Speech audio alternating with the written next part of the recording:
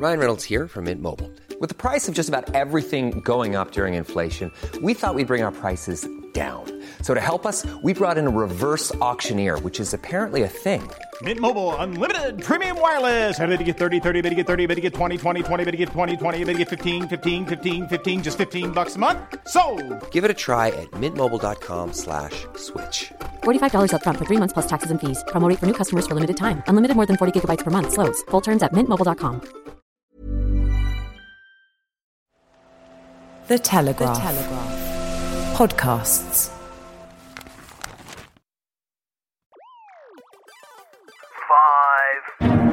I daren't ask John Burko to Planet Normal because I think you'd tear him to pieces. BBC News, never knowingly under hysterical. Step away from the keyboard, you Twitter warriors. The so-called National Education Union, or the No Education Union as it shall henceforth be known. 1. We have liftoff. So it's blast off number 9, and here we are touching down once again on Planet Normal, the Telegraph podcast with Alison Pearson. Hello. Are you there? I'm here. And me, Liam Halligan. A strong interview with retail entrepreneur Luke Johnson last week, Alison. Project fears the government's one true effective policy, the high street pioneer told us last week. Britain's the most scared major nation in Europe, and that's having a serious impact on our ability to bounce back from lockdown. But now the government seems to be changing its tune, sending out adverts telling us all to get out there and start enjoying the summer safely. Yes, I thought Luke was great. I think people really appreciated listening to someone who's actually is trying to bring back these businesses. And what we saw this week, Liam, Marks and Spencer's letting 900 staff go. I mean, what Luke said is, it is coming to pass. And I was at King's Cross in London at the weekend, and there are these adverts saying go out and enjoy the summer. And then you actually have coming over the tannoy, please do not travel at peak time, stay safe to keep this nurse safe, stay home, all that stuff. So I think that the messages are still madly muddled. Yeah, very, very confusing, very confused.com. Now, in your Telegraph column this week, Alison, your ire was raised, to say the least, about teachers' pay. After months of parents struggling with homeschooling and teachers on what you call sunbathing leave since kids were sent packing on March the 20th, you were fuming that teachers are now in line for a 3.1% pay rise. It's amazing, Liam, isn't it? Anyone mention we're in the middle of a financial crisis? Has anyone noticed? I mean, I think I was in the shower when it said on the radio that there was going to be a pay rise for teachers, and I won't tell you what happened to the soap. I mean, dear God. I mean, what are they thinking? I mean, teachers haven't been at school. Most teachers haven't been at school since the 20th of March. And arguably the schools were closed because so many teachers were basically, refusing to go to school that it became de facto that schools had to close. We are the latest in Europe. I think only Italy is going to be slower or as slow as us to reopen its schools. So there'll have been many teachers will have done absolutely sweet FA until September. And even in September, they may not be convinced that it's safe enough to go back to the classroom, even though we've just had a study which says there has been no incidence in the world of a child infecting a teacher. So the standards of safety being demanded by the so-called National Education Union, or the No Education Union as it shall henceforth be known, as absolutely astonishing. So I think what we've seen is this dreadful, many teachers, of course, we should say, have been brilliant, imaginative, resourceful, trying to do their best to keep, the kids with material coming through. But I've heard from huge numbers of parents who've said that they've had nothing. And how about a pay rise for parents, Liam, who are trying to work and do the teacher's job in their own kitchen table? A pay rise for parents. I got 2 school-age kids. My third kid's at university, as you know. Mm-hmm. So I've got 2 school-age kids. Our house is very much Grand Central Station in terms of their friends coming through and all the rest of it, and in a socially distanced way, of course. Your Honour. Of course. And I think the picture is mixed. There has been some really good teaching going on, not just independent schools, but state schools as well. But there has been a real lack of teaching in some instances. I think the National Education Union, so-called, has really overplayed its hand here. They've been incredibly obstructionist about going back to school. It's never going to be, quotes, totally safe to go back to school because, you could have a car crash, right? You could be hit with a meteor.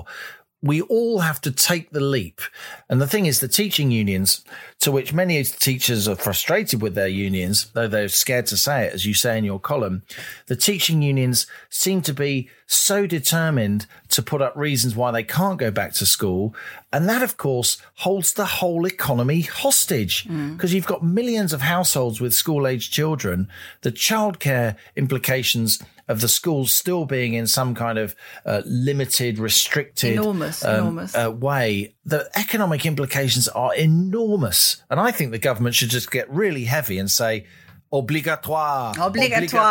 Well, which is what, of course, President Macron said. And in Australia, Scott Morrison, straight talking Aussie PM, just basically said, you're not going to keep, as you say, hold the country to ransom. Parents need to work, they need to put food on the table, and they can't be educating their kids at the same time. But what's going on with the government, Liam? I mean, why are they feeling at this point? They haven't given the nurses a pay rise, although the nurses are in the middle of a 3-year deal, I think. They haven't given care workers, all these people. In terms of risk from COVID, okay, teaching as a profession, as an occupation, is 7 from the bottom of the chart. And right at the top, we've got delivery drivers, supermarket workers, all these, pub staff, all those people.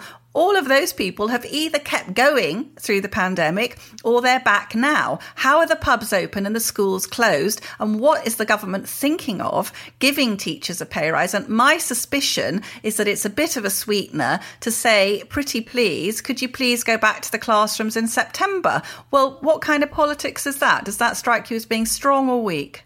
It does seem odd to be giving a pay rise paid for by the state to employees that are employed by the state, so have far, far, far more job security than the 80% of the population that's not employed by the state. Again, we're not down on all teachers. Step away from the keyboard, you Twitter warriors.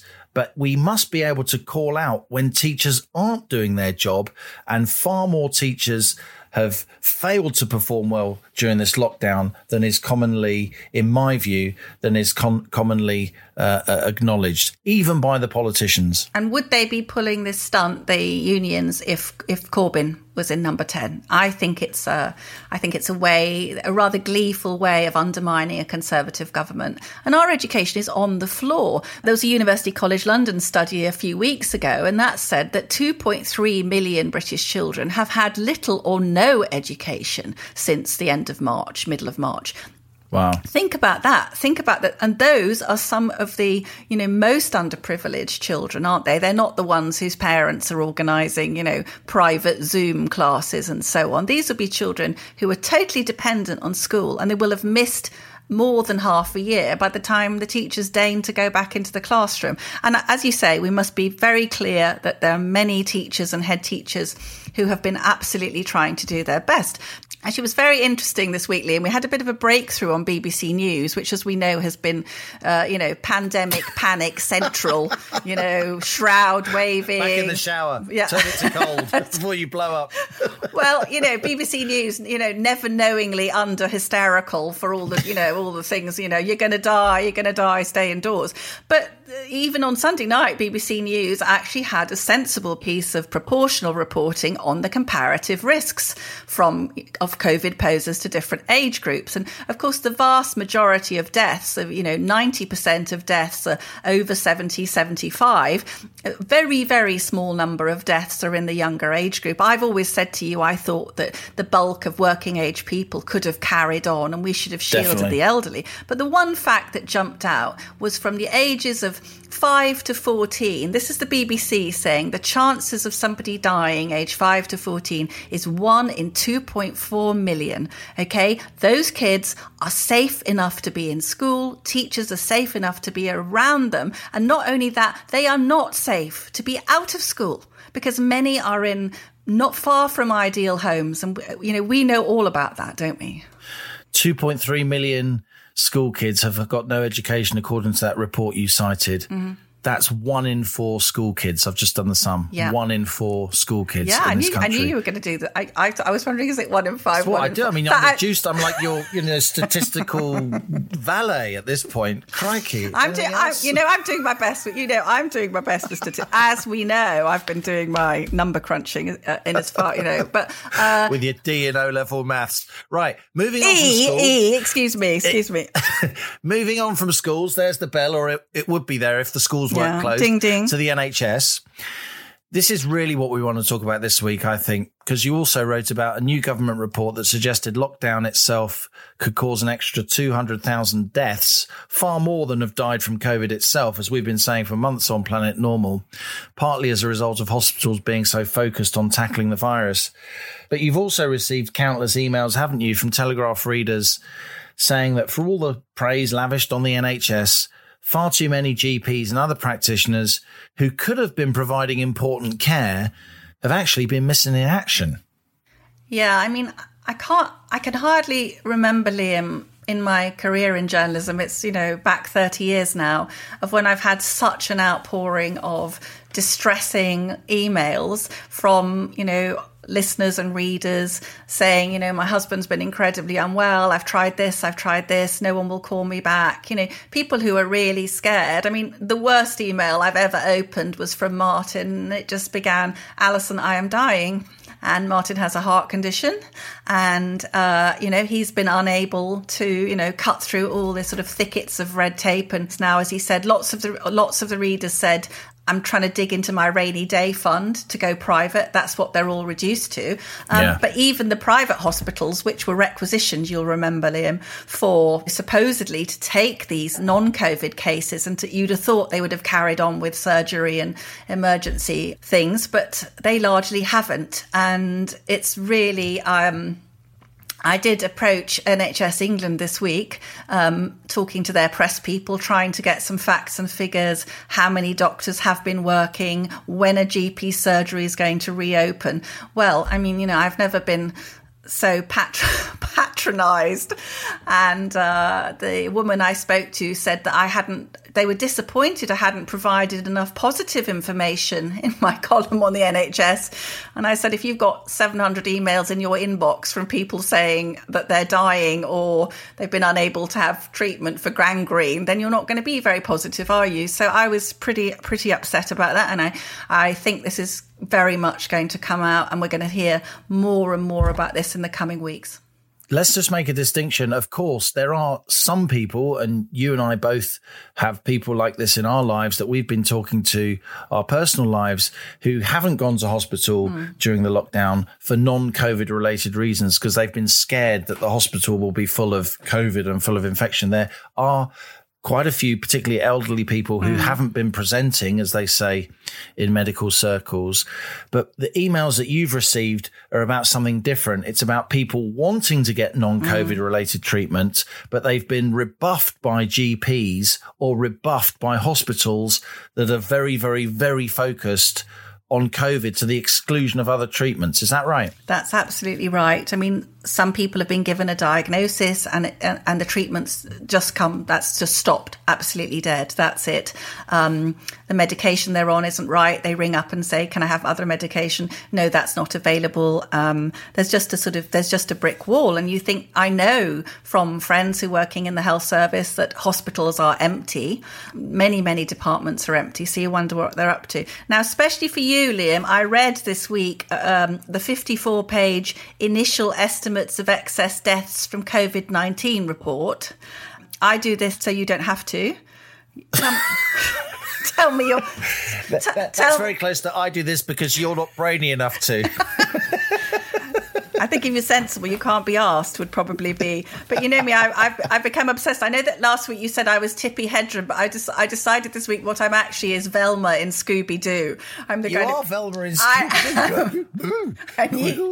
Why did I know you'd be able to do a Scooby? I just knew you'd be able to do that. So here am I with Hey, Scoobs! But here am I with tedious facts. And they sort of knew. I mean, it's interesting what they were predicting at the beginning. I mean, they thought that there would be obviously some impact on the NHS, but they don't seem to have thought that cancer services would shut down. They just thought that there would be, that if the NHS was overwhelmed, then, some of these services would be affected. But as we know, outside of London, the NHS has never been overwhelmed, as we know, because the giant Nightingale hospitals, which were brilliantly put up in, a matter of days by, Royal Engineers and the Army and so on.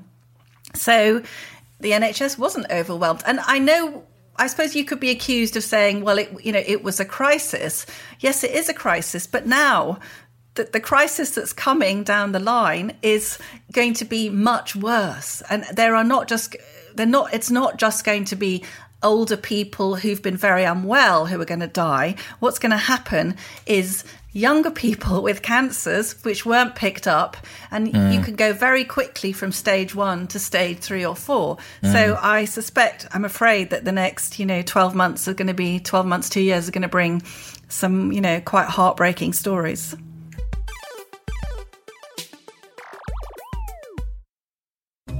Hello, I'm Christopher Hope, but my pals call me Chopper, and you can too. Just dropping into my second favourite podcast to tell you about another Telegraph show, mine. As the Telegraph's chief political correspondent, I spend my days holding politicians to account and asking them about the things that affect you. I speak to the top politicians from across the political spectrum, commentators with their finger on the pulse, and of course, my talented colleagues at the Telegraph. So if that sounds like your cup of tea, please search Chopper's Politics wherever you're listening to this. Cheerio!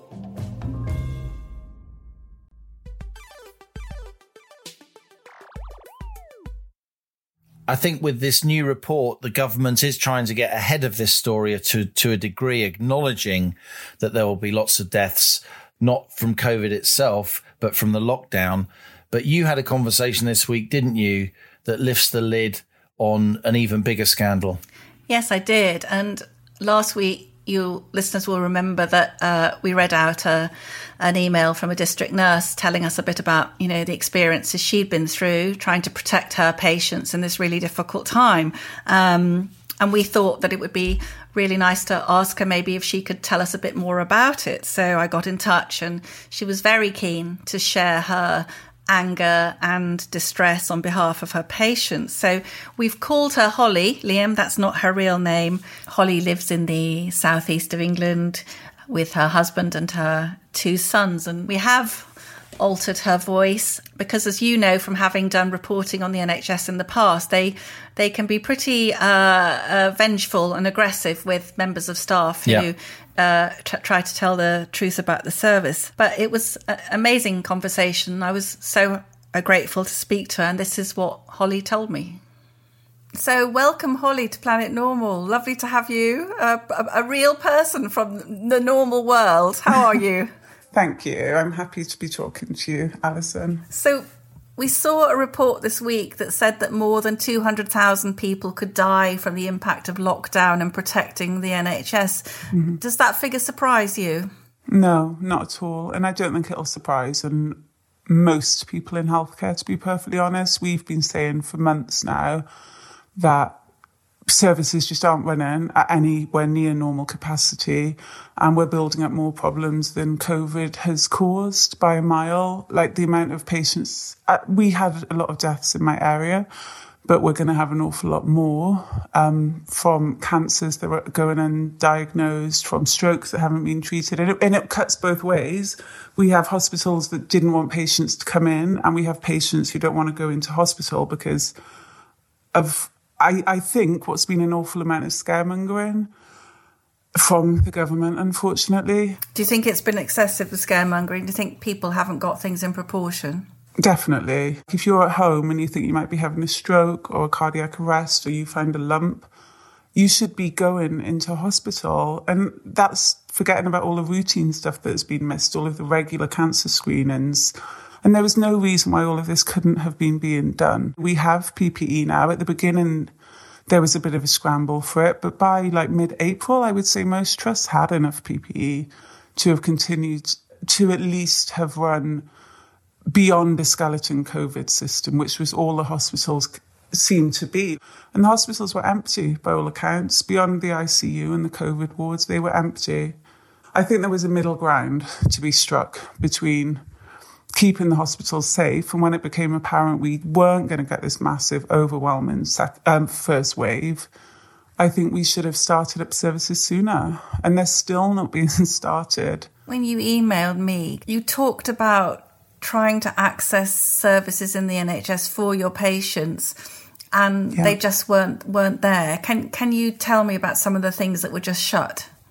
Well, it was pretty much everything, to be honest. The health visitors and nobody except the DNs were in, and you could access people on the telephone and emails, but you couldn't get people to come out and see our patients, and you can't do this stuff over the phone. The other massive piece missing for us was GPs. GPs were extremely difficult. You could get them on the phone, they were all answering the phone and doing telephone conversations, and they were trying to video call patients, which, I mean, for the vast majority of our patients, they don't know how to video call. You know, I had a patient with a suspected deep vein thrombosis, and the doctor's trying to FaceTime her, and she's 75 with COPD. She can't do that, and she needed to just be seen, but by a doctor. And this happened all the time. They just wouldn't come out, and when they did come out, they were in the full PPE that was supposed to only be used for COVID patients. I felt very, very, very alone in the community. In your view, do you think these other health professionals, I mean, you carried on working, could they have continued working? Yeah, of course they could. And that's what has really upset me during all this. And I mean, I know it's not health professionals, but social workers weren't going out and assessing children. They were trying to assess children over the telephone as well, which you can't do if there's a possibly abusive parent. And people have used it as an excuse, right? Oh, we're locked down, like we're isolated, so health professionals can't come in. That's the other thing, like patients have taken advantage of this. Where do you think the finger of blame can be pointed? Who was telling these people that they could just shut up shop? I would have assumed it came from the top. Like, I don't know the answer to that question, to be perfectly honest, but I mean, to be told to not go to work, I would have thought it was the health board. And also, I think from what I've spoken to friends about, the doctors' unions weren't very, they were making a lot of noise about them being protected at all times. OTs and physios, I would have assumed it was government or health board mandated. I'm really not sure. But basically the noise was, do not have any contact that isn't absolutely necessary. And I think people have lost sight of what's absolutely necessary. Like, the average Joe doesn't know whether or not it's absolutely necessary, do they? They need a doctor to say whether or not that lump or, these symptoms are a problem or not. Well, I think what was very upsetting but also moving was, I think a lot of people were very altruistic and thought, right, I mustn't burden the NHS. I know. And so they were doing their best, I mean, people in my mum's generation, you'll know this, you don't want to go bothering the doctor. I know. I know. During the peak, I used to have patients cry when I came to the door. They were like, oh, I thought you weren't going to be coming. And I was like, we'll always come. We always will come. Snow, rain, we'll be here.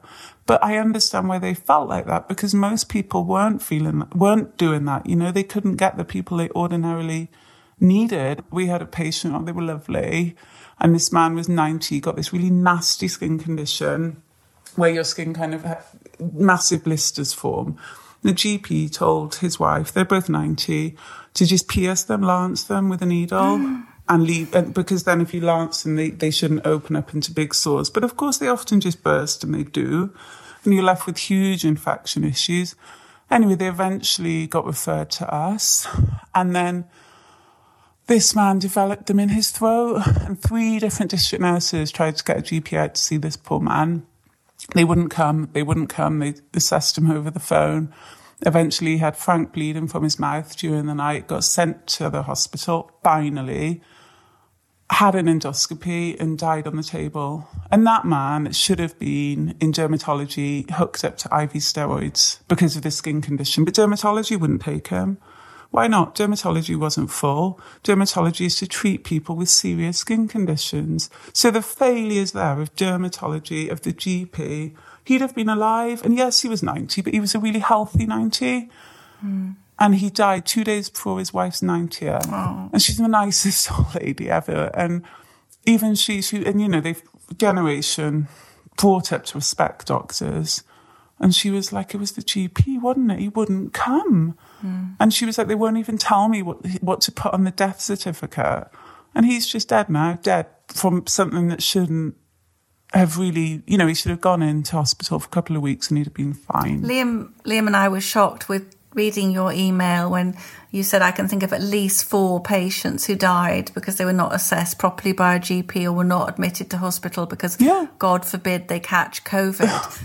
I mean, that patient, I think it was about catching COVID, but it was also about like worrying that they'd bring it into the hospital. So we have people who often have venous leg ulcers, which can be like really infected and can get, they often need IV antibiotics, and ordinarily they'll be sent in.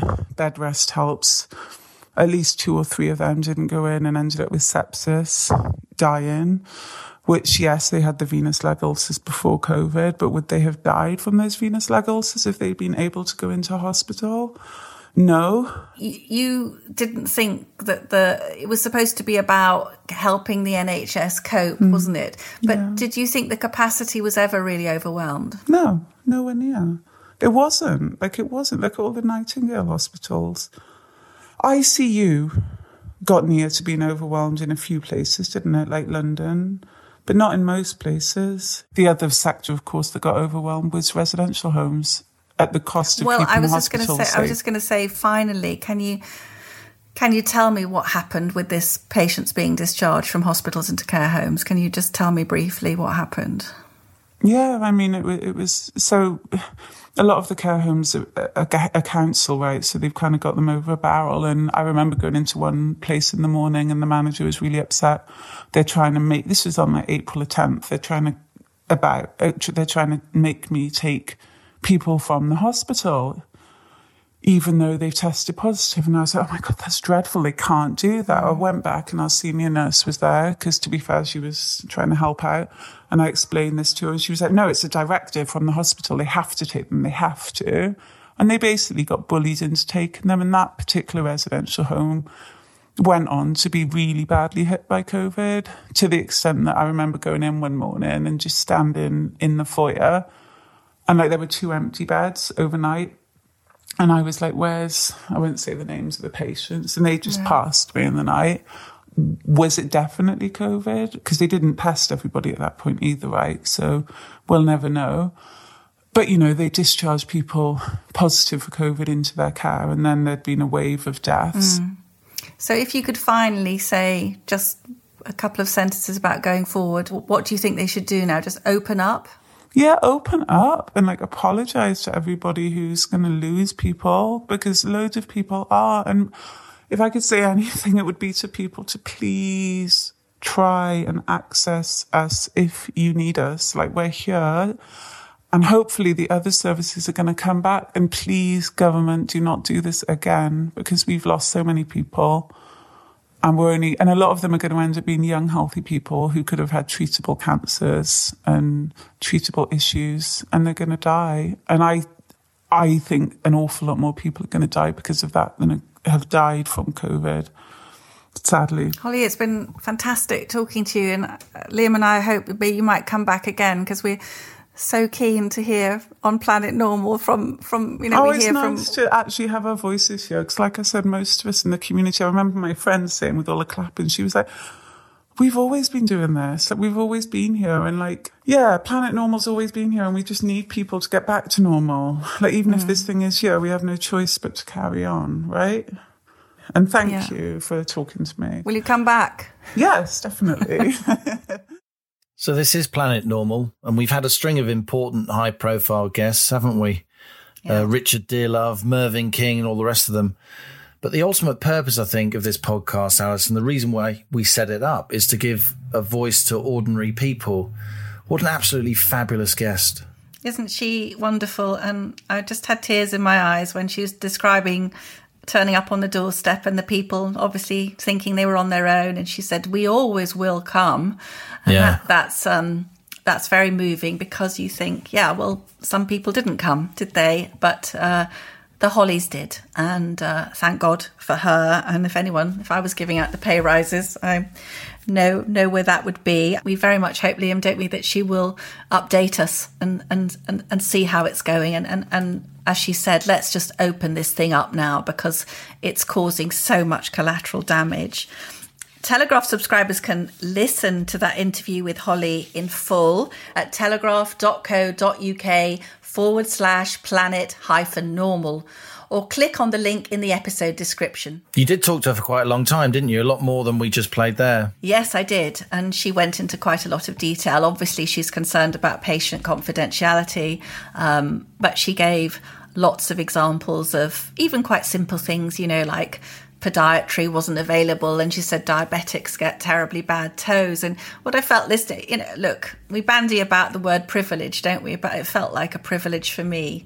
I felt like I was there, learning the truth about what it had been like to be in that job, during this immensely difficult period, and feeling her anger and frustration that people in the system who are paid a lot more than she is just didn't deliver while they were trying to do their best to deliver. And just tell us a little bit more, Alison, because we've had some incredible phone conversations about this in the last few days, about your dealings with NHS England, when you, as a journalist, as a Planet Normal co-pilot, you were putting the concerns that you were seeing in the slew of emails that you were getting when you actually put them to the NHS. Yeah, I don't think they're very pleased to have their behaviour challenged, Liam. To put it that way, I was given slightly the runaround. I got in touch with the Department of Health, nothing to do with us Gov, and then it was on to NHS England. I did have an extraordinary revealing email from a governor of one NHS trust, and he, of course, they all want to be anonymous because they're terrified, but he said our hospital is absolutely raring to go. We're COVID-free, but we cannot, NHSI, which you and I may not have heard of, it's one of the multiple quangos that surround these things, NHSI won't release the funds. So there's a hospital good to go. He's telling me the funds aren't available. So I put these various questions to the press office at NHS England, and I was, told off for not having included enough positive material in my column. I wasn't feeling very positive. Can you tell, Halligan? What? No, strange. So that's your job as a columnist to cover up what your readers are telling you. Completely ignore the readers and just listen to the propaganda straight out of NHS England. Look, they're going to be trying to get their story straight. I asked them for facts and figures, which hospitals were open, how many hospitals were open, what was the instruction about treating cancers and so on. And this woman was saying to me, oh yes, that was fine. We were continuing to treat cancer patients. And I said, well, why on Panorama did a senior radiologist say that none of the machines had been working at all throughout? And then she went quite quiet about that. So it wasn't, me, nice mild-mannered Pearson, except when, just getting, we're not going to swear on Planet Normal, are we? But it was just, it wasn't good. It wasn't good. And I think we're going to just keep banging on, and we're going to get the story. We're going to we're going to find out what happened. And it doesn't mean that there needs to be lots of blame, but it needs to be exposed that the system has let down potentially hundreds of thousands, if not millions of people. And if the excess deaths are 200,000, personally, I think they'll go over that. And we also saw this week, Liam, coming back to, you remember we had lovely Carol Sikora on. Yeah, the oncologist that appeared on Planet Normal a few episodes ago. So when I quoted Carol Sikora to the NHS England press department, the woman said, yes, but he works in the private sector. He doesn't work in the NHS. So that was him. So that was him rubbish. But you know that week after week I've said, could the government just publish the COVID recovery figures? Because, you know, obviously the deaths have been incredibly sad and upsetting, but at least if we had the recovery numbers, people might feel, you know, it's an illness, we'll get it, we'll get better, which is the story for the vast majority of people. But then this week we discovered that Public Health England had arranged a system whereby nobody recovers from COVID, because you're discharged from the hospital, and if you've got COVID and if 3 weeks later you get run over by a bus, you're put down as a COVID death. So the death statistics we've got now are... You are in England, but not in Scotland. Or Wales. No, so not in Scotland or Wales. So when people say, why are our stats so terrible? Well, obviously, you know, any number is terrible, but the fact is ours are wildly inaccurate. And I know Carol Sikora, among others, has just been expressing absolute outrage that the you know, this is fundamentally important, Liam, isn't it, for managing the pandemic, knowing where we are, you know, telling people this is the number of people we've lost, but this is the number of people who've got better. They don't know those figures, and they've made an absolute cock-up of it, basically. It's my impression, certainly, that the statistics have been collected in differing ways, not just in different parts of the UK, as you just said, but between the UK and other, particularly European countries. And England in particular seems to be... exaggerating the number of deaths from COVID, because as you say, if you recover from COVID and then you die of something else, it still counts as you dying from COVID. And of course, there's this comorbidity issue where you may die of a heart attack, but if you got COVID, it's then a death from COVID, even though it should be a death with COVID, which is obviously very different. But this will rumble on and on. There'll obviously be a public inquiry. Do keep emailing us at planetnormal@telegraph.co.uk with your stories from the NHS.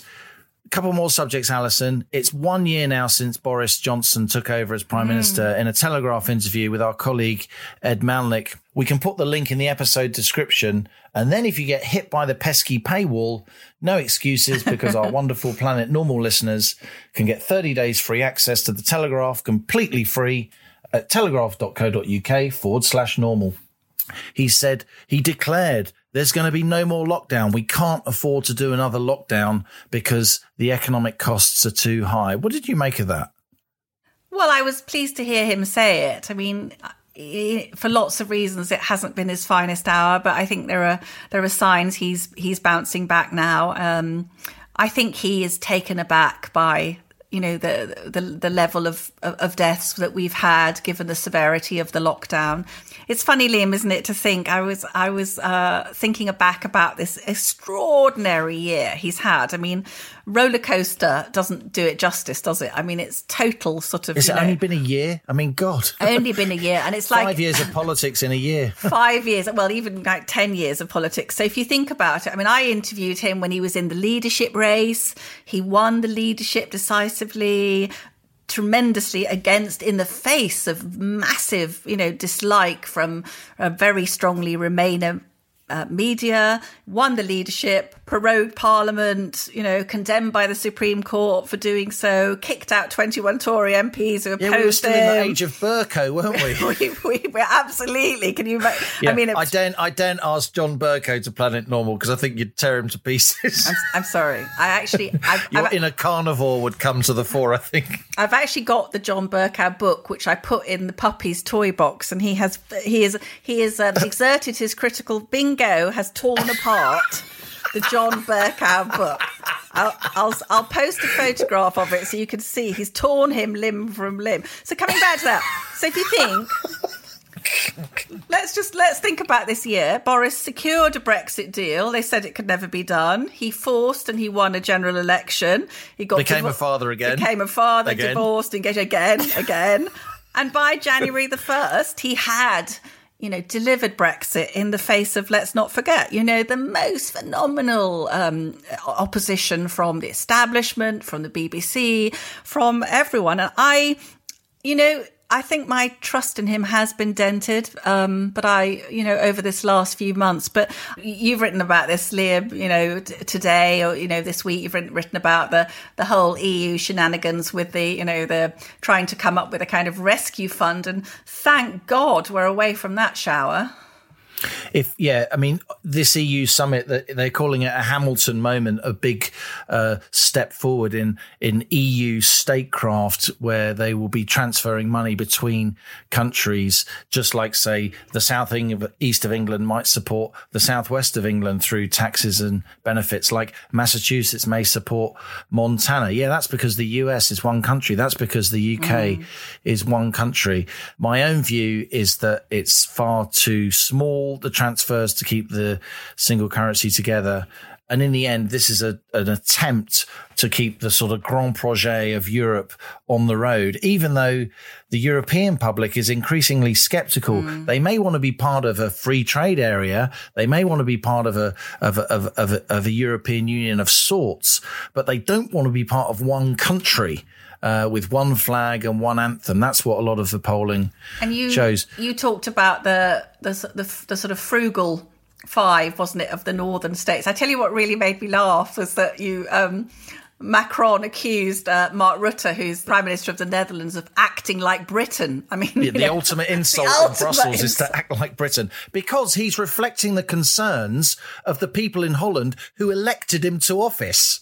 Absolutely. And So by being a leader of a democracy and reflecting the concerns of those voters, and there are big concerns in the Netherlands about this, even though the Netherlands is very much a pro-EU country, then that makes him not a good European. That shows the fundamental disconnect, in my view, between democracy, electing politicians to represent you, and the European project, which often goes forward whatever voters say. Vote one way in a referendum, have another referendum until you get the right result. That was very much what motivated people like me, was that you could see that the independent, the member countries, it was literally, go back and think again until you come up with the answer we agree with. And that really grated with any sort of democratic people. I mean, how much do you think we'd have been on the hook for if we'd had been, contributing to this 750 billion bailout? Tens of billions over a number of years. Even though we're not in the euro, this slush fund of money that's going to go between countries, it's basically, however they dress it up, they've dressed it up as a kind of, COVID rescue fund. It's basically an attempt to stop the single currency from imploding like it almost did in 2010 and 2011. And even if you're not in the euro, you still have to contribute, of course. So the Swedes are contributing. They're not in the euro. The Danes are contributing as well. And the UK would have to also. So, that is a major saving that we're making from not being in the EU now. Let's put it on the side of a bus. Yes, let's put it on the side of a bus. So let's do some more health and safety emails, because we're running out of time here, Alison. Oh, my goodness.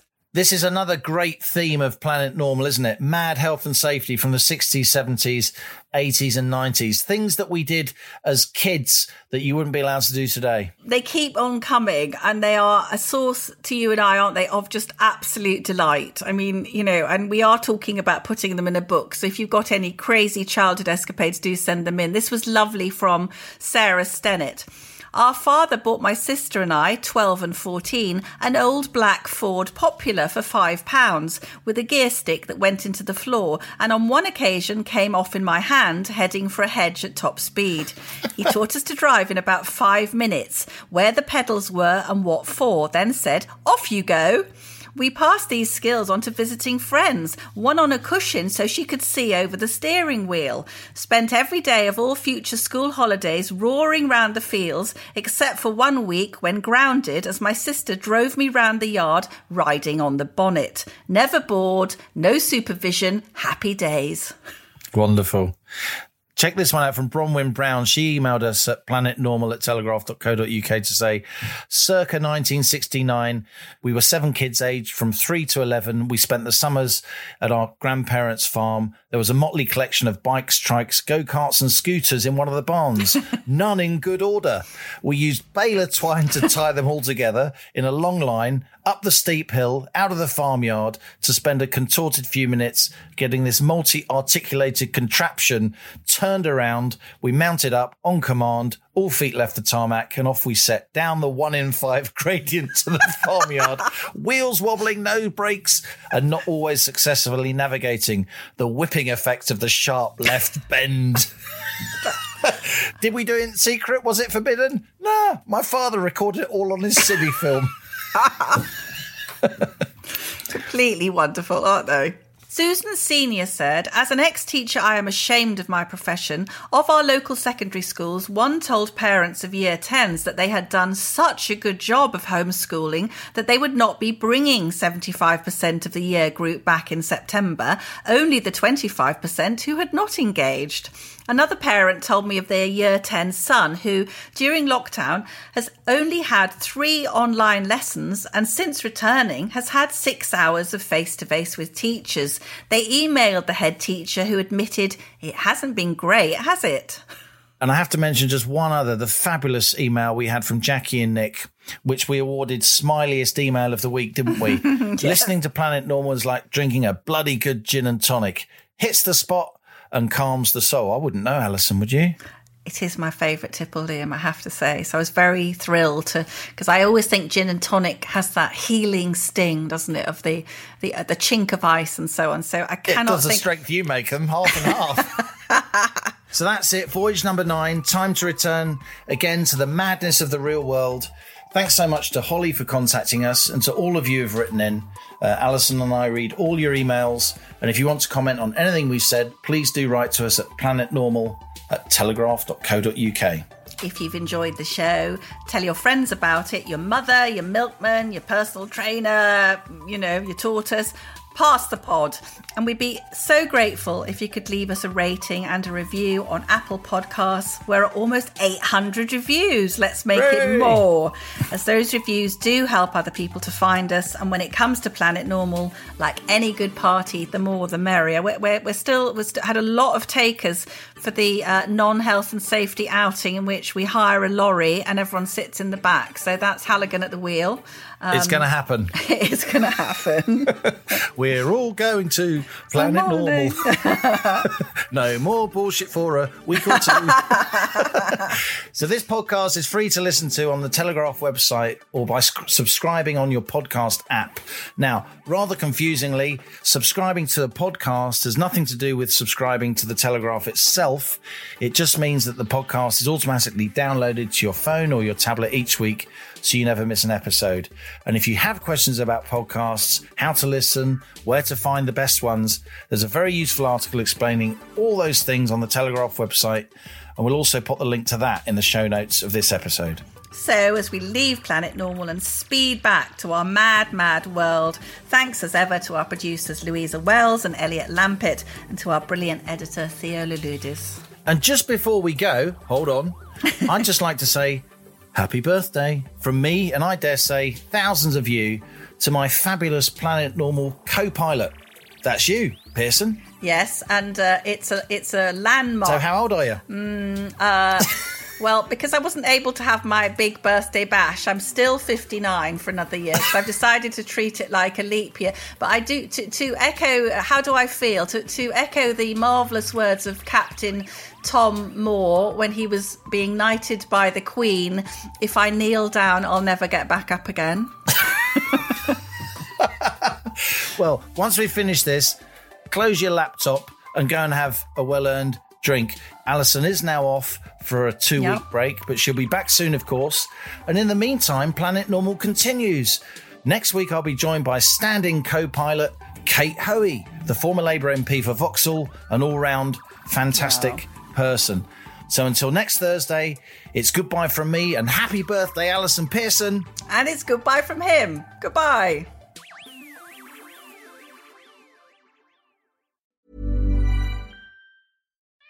We We love our pets, but when the floor's covered in fur, that's harder to love. Eufy X10 Pro Omni Robot Vacuum has powerful 8,000 PA suction to make hair vanish from floors in just one pass. Plus, the roller brush has automatic detangling for easy hands-free maintenance. Want to know more? Go to eufy.com, that's EUFY.com, and discover X10 Pro Omni, the best-in-class all-in-one robot vacuum for only $799.